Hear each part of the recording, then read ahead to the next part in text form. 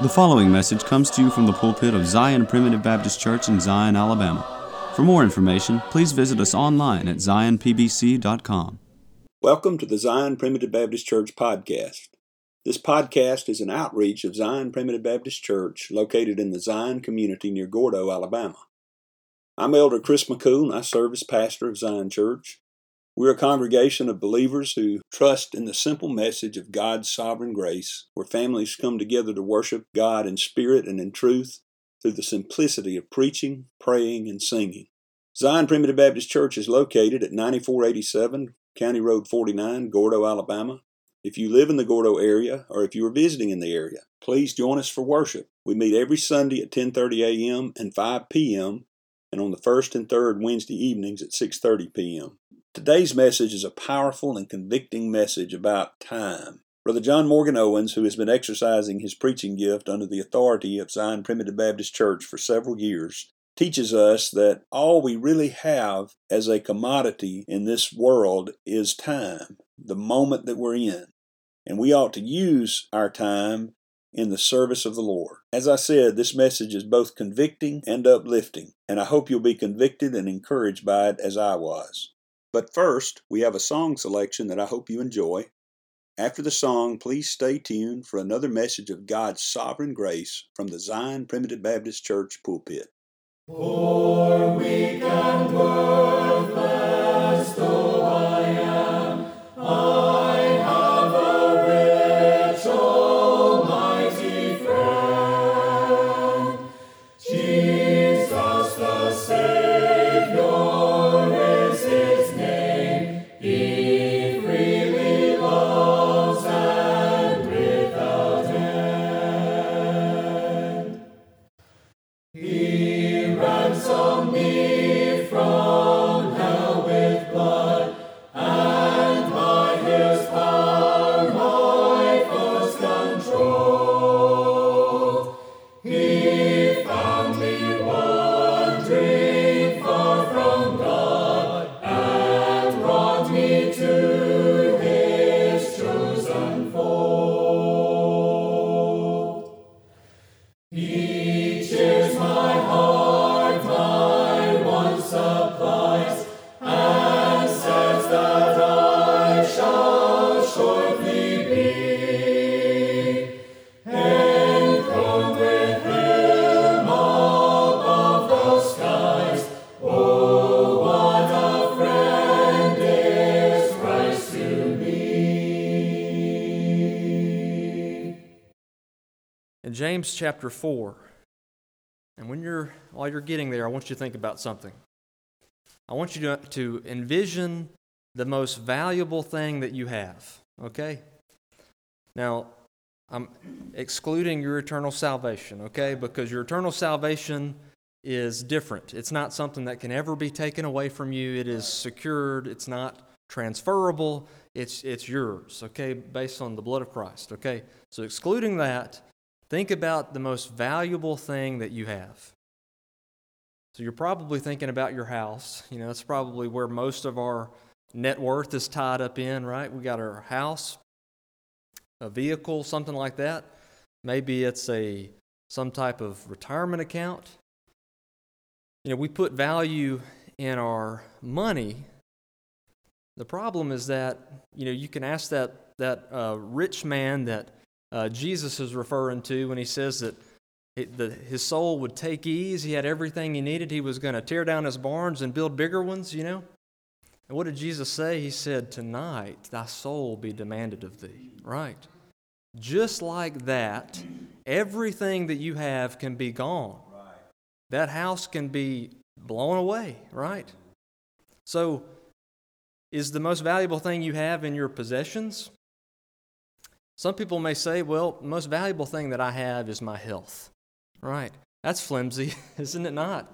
I mean, your health can just tank, right? I mean, you can be going along, and then all of a sudden, out of the blue, you get some diagnosis you were not expecting, and then your world is turned upside down.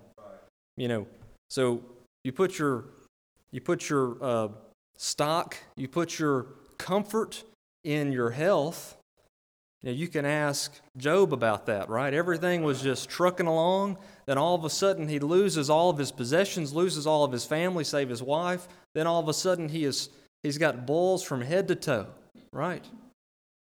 So imagine how your world might just crumble in front of your eyes if you find your value in those things.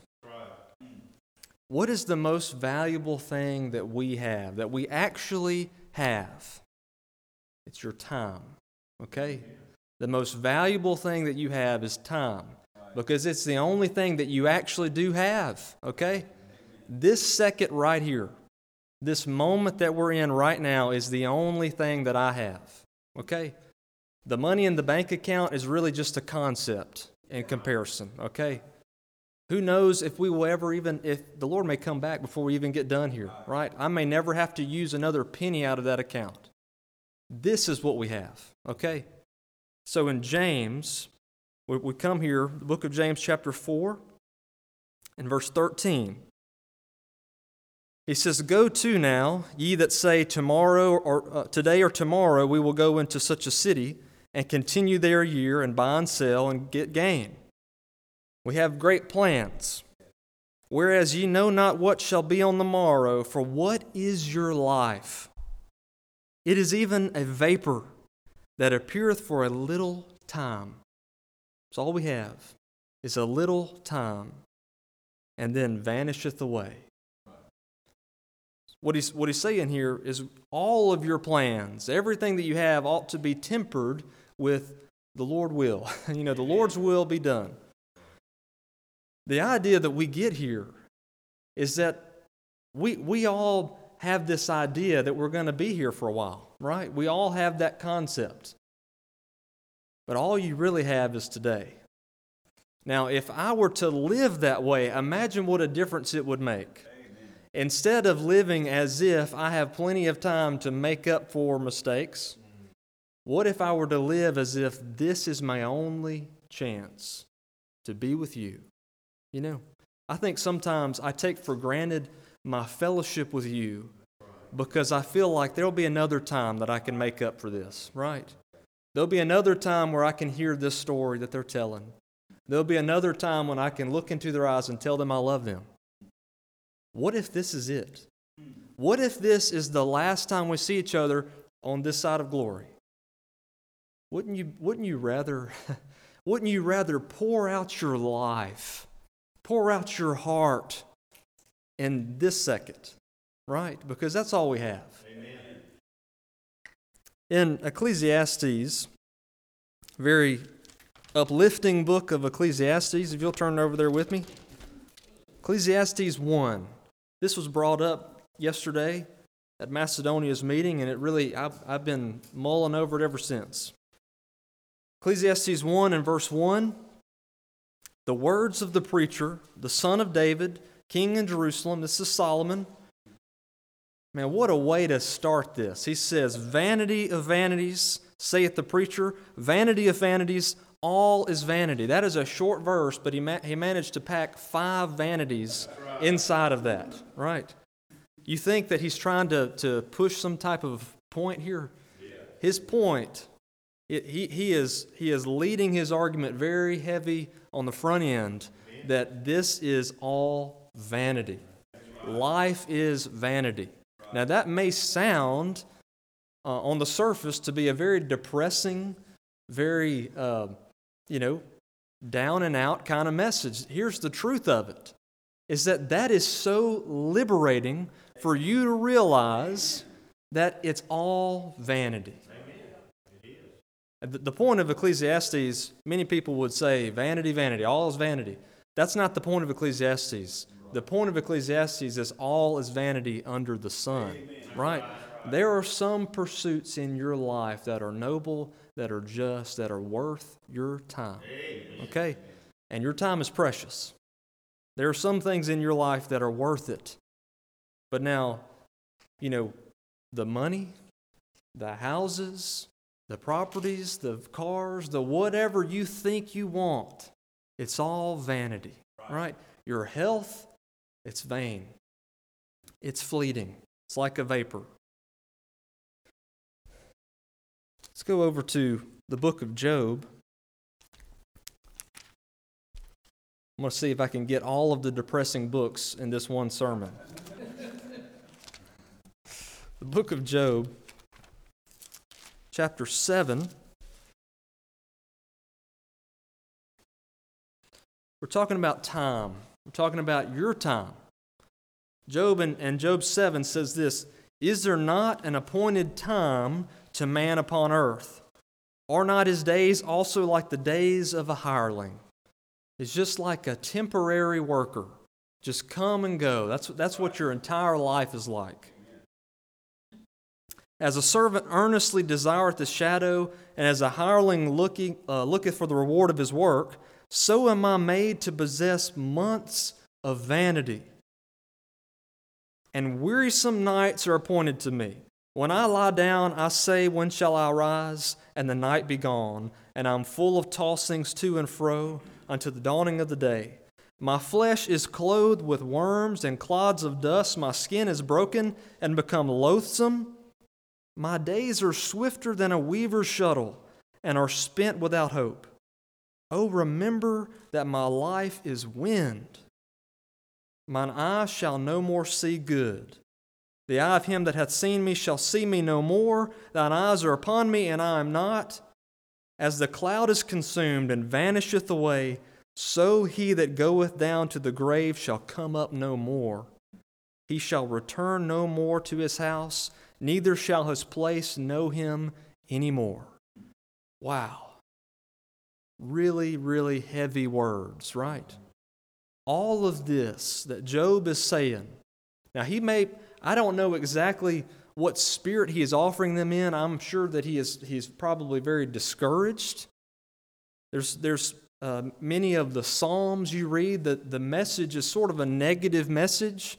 You realize that they're coming from men that are experiencing emotions. It doesn't mean they're not inspired by God, right? What he is saying is true things. What we have to remember is that the message is somehow positive by the fact that God overrules and that God has conquered death, that you win, right? He's talking about your experience in life. So in the end, everything will be glorious, every tear will be wiped away. We're just talking about in life, so many of the pursuits that we have are vanity. They're not worth your time. This gets me in verse 10. "And he shall return no more to his house," talking about when you pass away, "neither shall his place know him anymore." You think about money that you're trying to save. You think about your health that you're trying to save. What if you're thinking about beyond your life? You're thinking about the legacy that you leave, right? Many people live thinking about how they're going to be remembered. Now, that's a good thing. I want my children, I want my grandchildren to look at me and to remember me and say, "Oh, he was crazy in the end of his life, but man, he sure did love the church, and he sure did love the Lord," right? But if you're living only for how your legacy is going to come across, guess what's going to happen? They're going to forget about you, right? If the Lord tarries, people are going to forget about you. What we have is not then. What we have is right now, okay? You have this moment. Now, I keep iterating that over and over again because this is something that has convicted me. Okay, I don't know if this is like you're like this, but I spend my days thinking about what's coming. I spend my days thinking about tomorrow's problems, and I am trading my todays, the only time that the Lord has given me, for some future time that may never come. Amen. Right? Amen.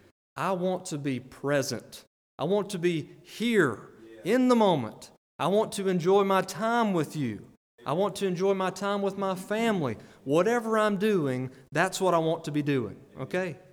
That's what this message is about.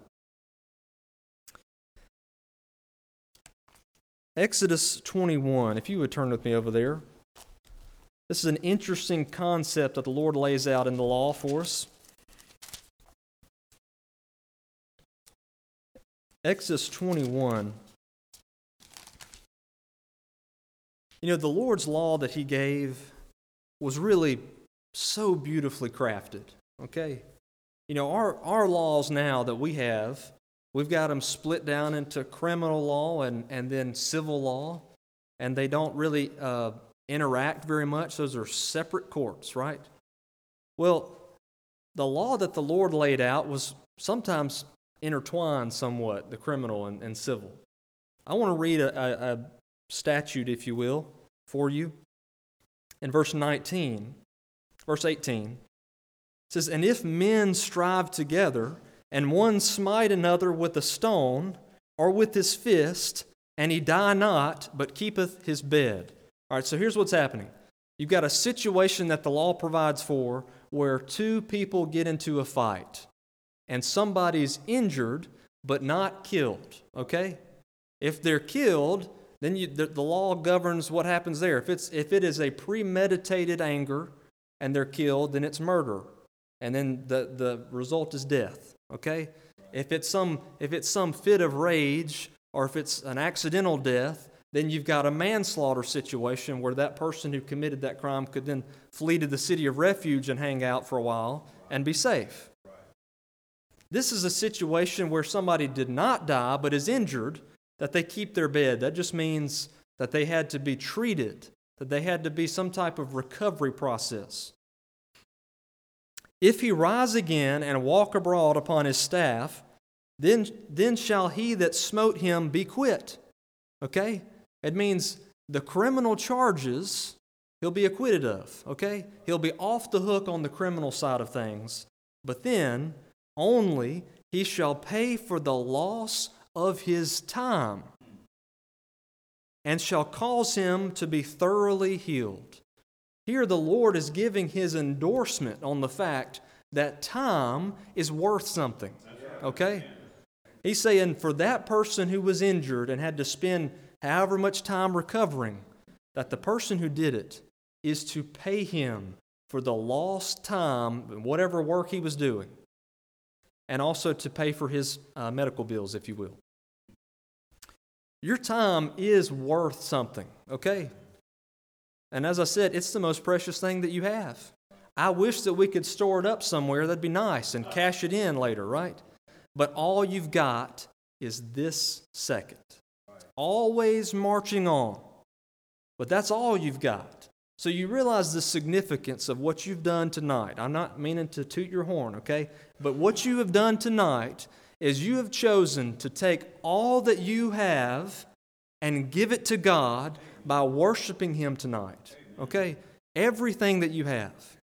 This is all you've got, and you're giving it to Him. And an offering of your time, okay? That's why it's so important for us to worship here together. I know we've had situations lately where we have done remote. We still have people that join in on Zoom for various reasons, and that's okay.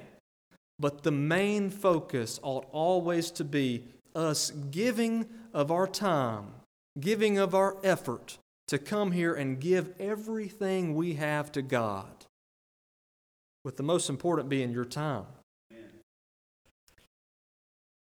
All right, 2 Samuel, if you'll go with me there.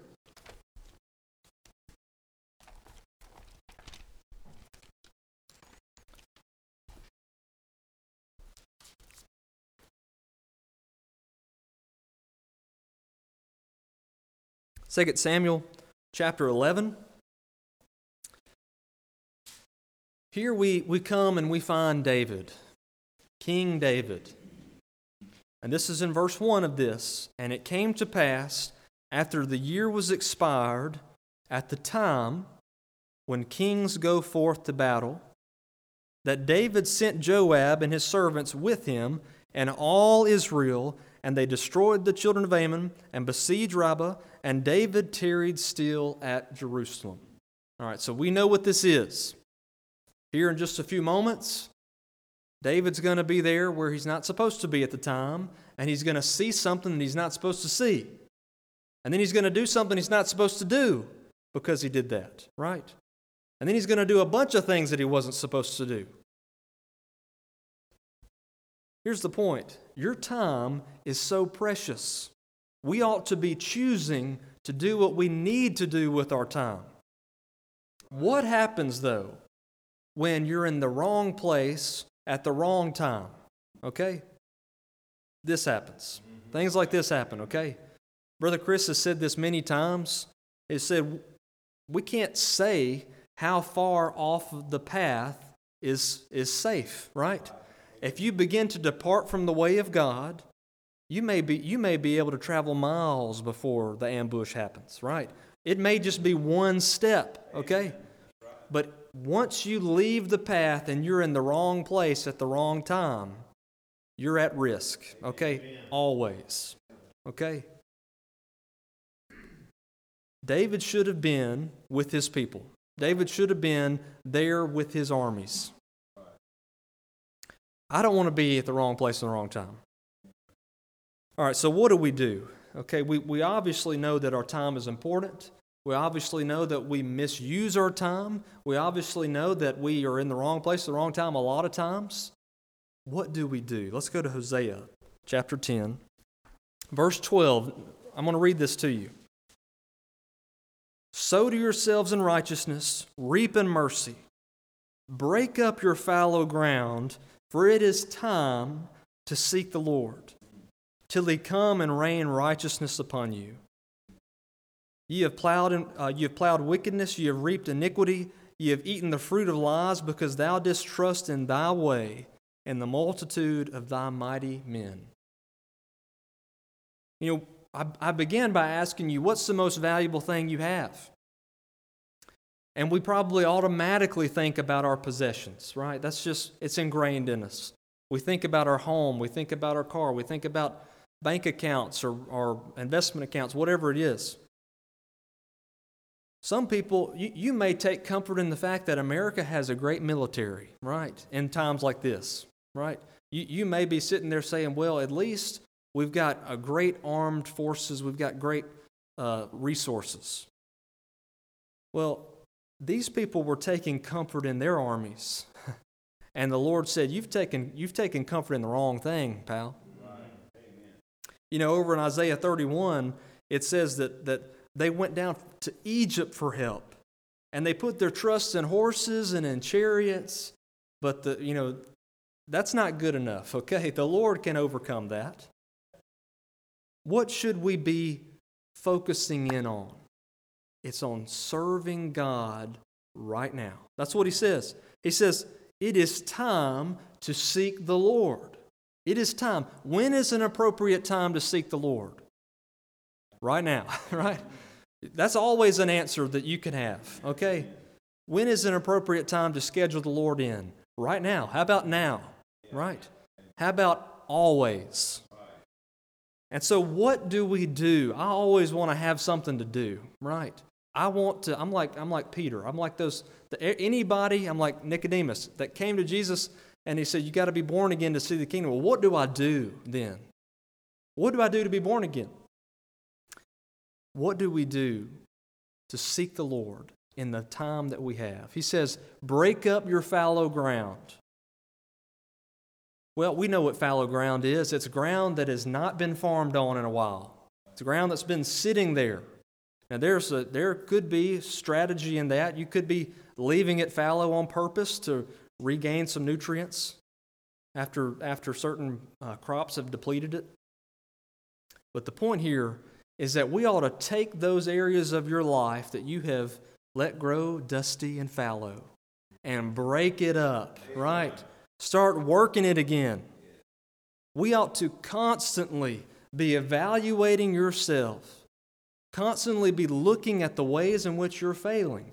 And that's not going to be a comfortable process. It's not going to feel good to always be challenging yourself. But we ought to be looking at the areas that I need improvement. And I ought to be spending time with the Lord in those areas, okay? I'll give you an example of something I struggle with that maybe give you something to think about, okay? I have been letting my prayer time with the Lord go fallow, right? I've been neglecting fellowship with Him.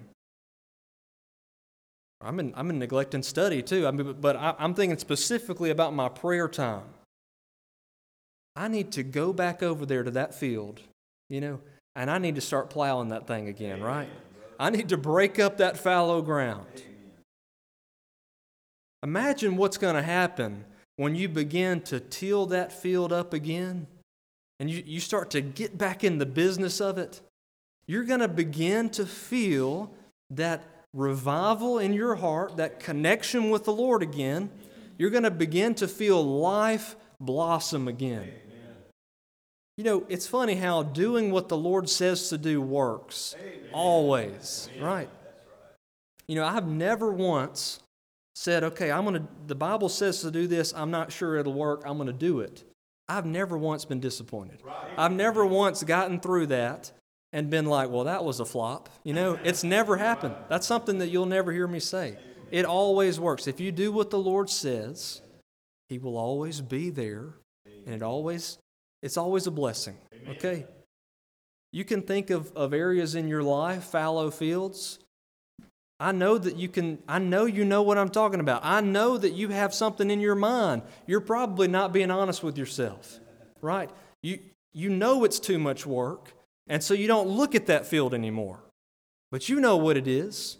If you will allow yourself to remember, is it your prayer time? Is it your Bible study time? Is it fellowshipping with others? Man, that gets me sometimes too. I let that field go fallow sometimes. Start breaking the ground up again and see what happens, okay? That's a way in which you worship God with the very precious time that you have. Jesus tells us in Matthew, He tells us to seek ye first the kingdom of God and His righteousness. And all these other things that we worry about, He said He'll add them to us, okay? This is not saying that we ought to embrace this mentality of we only live in the present, okay? Because that could be foolish. I mentioned this morning, that if we were to, and I've done this before because I hate going to the gas stations. One of the reasons why we got an electric car. I just hate the process of going to a pump at the end of a day when you're tired and then having to touch that nasty, stinking handle that everybody in the county's been touching, right? And then pump your gas. Not saying I'm above that, I'm just saying I don't like it, okay? And so there have been times when you see that you've got 2 gallons left. You know you're going to need to get it very soon, but you say, I'm going to do that tomorrow. I'm going to do it tomorrow morning on the way to work. Guess what happens? Tomorrow morning you don't have time. But I put it off. If we embrace the mentality of we only live in the present because that's the only thing that we're given, well, that leads to an extreme. Because then you get to the situation where you've got 1 gallon of gas left and you say, nope, I'm living right now and not thinking about tomorrow. And guess what happens? You get stuck, right? It doesn't mean that you have to be foolish. The Lord has given us common sense. He expects us also to use it, okay? That is a skill that has been lost. Now listen, your time is precious though, and we ought not to think about the troubles of tomorrow. Jesus says this also. He says, sufficient for the day is the trouble therein. Right? Tomorrow has its own issues. Why do you waste today worrying about what's coming tomorrow? Now that doesn't, like I said, that doesn't mean that you don't prepare for tomorrow, okay? But I think that this plays out in 2 different ways, thinking about tomorrow. We all think about the things ahead of us that we dread, okay? I know you all can remember procedures, think about checkups, appointments. Maybe it's something at work that you've got to do that you're dreading. Maybe it's some project at home that you're dreading, right? That you know you've got to do. I mean, it could be anything. And all you can think about is that thing that you got to do the next day, and you're worried about it and you're dreading it. Here's what's happening when that's happening. Satan is feeding you some lies, okay? He is trying to focus you on that thing, because guess what's happening? He is effectively shutting you down from serving the Lord right now. Amen. When he does that, okay? When you're worrying about tomorrow, you are no use today. Amen. And that's all we have is today, right? Amen. We think about that one. We often don't think about this one. What about good things that you're excited for in the future? You know, maybe you're excited about some trip that you've got coming up the end of the week, or an extended weekend. Could be anything. It could be some good thing. I was talking this morning, joking about how I've gotten in a habit of eating a Twinkie on the way home from work every day. And it's probably not good for me, but I'm telling you, sometimes that's what gets me through the day. I'm thinking that Twinkie on the ride home is just going to make it all worthwhile, right? And it's good. And it's good, right? But listen, if Satan can feed me that lie, that trip, that whatever it is that I'm looking forward to, if he can get me so focused in on that thing, that good thing, that I fail to serve the Lord today. You ever had that long weekend coming up, and then maybe somebody's talking to you at work, somebody comes in or calls the office or whatever it is, and you just can't focus on it. You don't really care for it. You have no patience for it, because all you're thinking about is, in 48 hours, I'm going to be at the beach, right? Or whatever it is. Satan is lying to you about what your job is, right? Your job is not to serve him tomorrow on the beach. Your job is to serve him today. Amen. I think about how far short I fall in modeling what my Savior would do when I interact with people. You know that if he were to come down and to be in my place in a situation where I'm impatient with somebody, or I have no more patience to hear their long, crazy story, I just imagine Jesus sitting there and being enthralled with every detail of their life, being ready to pour out everything he's got into them. Would to God that I might be so plugged into the present that I might live like my Savior. Amen. You think Jesus let the dread and the shame of the cross before him get in the way of serving each one of those people that he healed every day? Amen. And modeling to us the suffering, loving Savior? You think that he let the joys of heaven ahead of him that he would see again get in the way of serving patiently each and every child that came up to him and was impatiently waiting for their turn to sit on his lap? No. Your God is the perfect example of being present in the moment. Amen. Now let's go here to Romans 13 as we close. Romans 13 and verse 11. And that knowing the time, talking about time today, and knowing the time that now it is high time to awake out of sleep. For now is our salvation nearer than when we believed. You realize, child of God, that today we're the closest we've ever been to seeing our salvation with our own eyes. Amen. The closest that we've ever been to seeing Jesus is this second. And that's special. Amen. He says, because of that, it's time to wake up. Amen. It's time to stop sleepwalking through life and start living. Amen.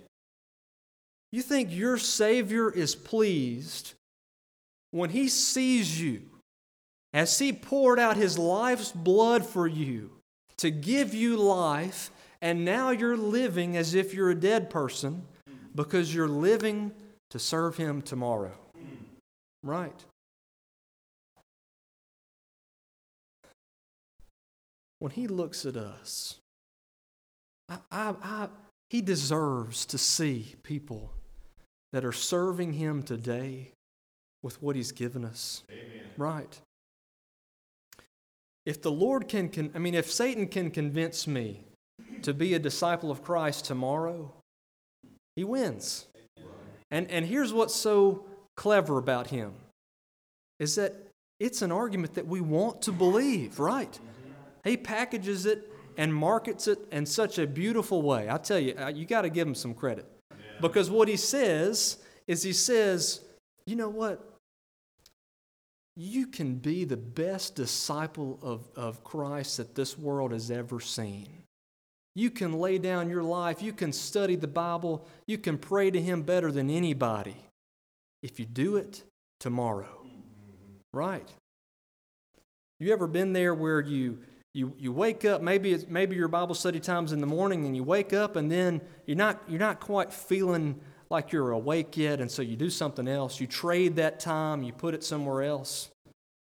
And then you say, I'll do it in the afternoon. And so you sell it to yourself, or Satan sells it to you by saying you're still going to do it. You're just going to do it later. You're going to do it in the future. Well, we're not given the future. We're given today. You know, there is a future that is for you. That's in heaven. Praise God. But as far as today and our experience right now, we have today. Or then you get there to the afternoon and then you say, well, you know, I really need to just rest tonight. I'll do it tomorrow. I'll double up tomorrow. Well, that's great, you know.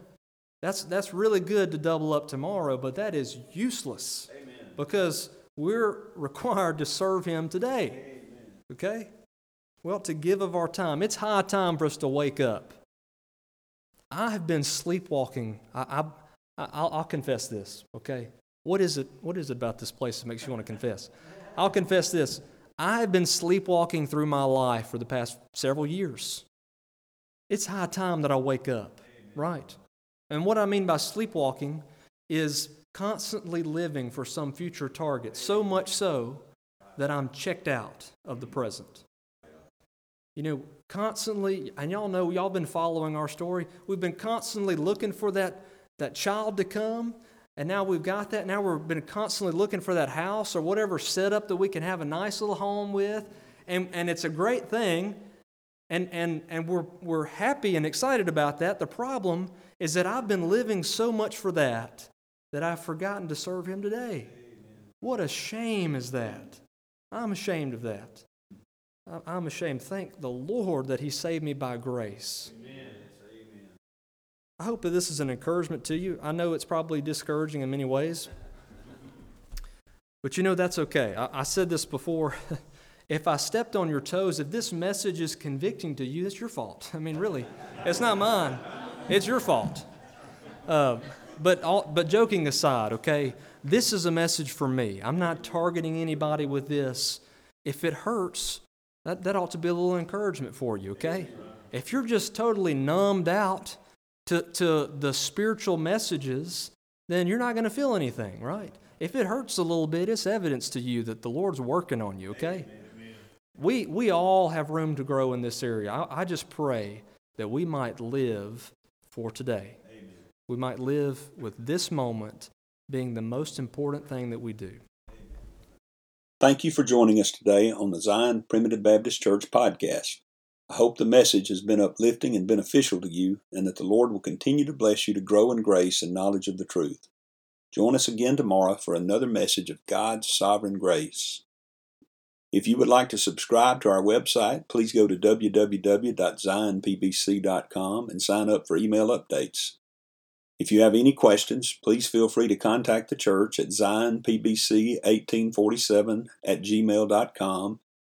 That's ZIONPBC1847@gmail.com, or you can email me directly at jchrismccool@gmail.com. That's the letter J, CHRISMCCOOL@gmail.com.